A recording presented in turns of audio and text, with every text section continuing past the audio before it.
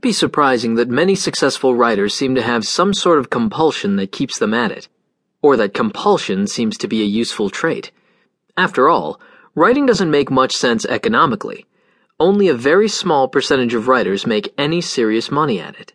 Not serious as in hedge fund serious, of course, but serious as in enough to pay the bills and maybe to summer on Cape every other year or so.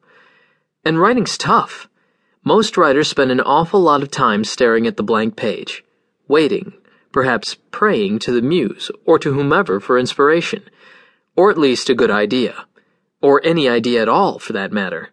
And then when the idea finally does come, if it does, that pesky internal editor goes to work.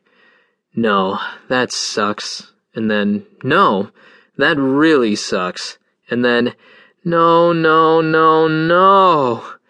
Geez, what the hell are you thinking? And then if we manage to get past all that nagging and finish something and send it out in the hopes of getting it published and earning a little recognition and maybe even the promise of a check in the mail, the result more often than not is a terse rejection slip. Thanks, but it's not for us.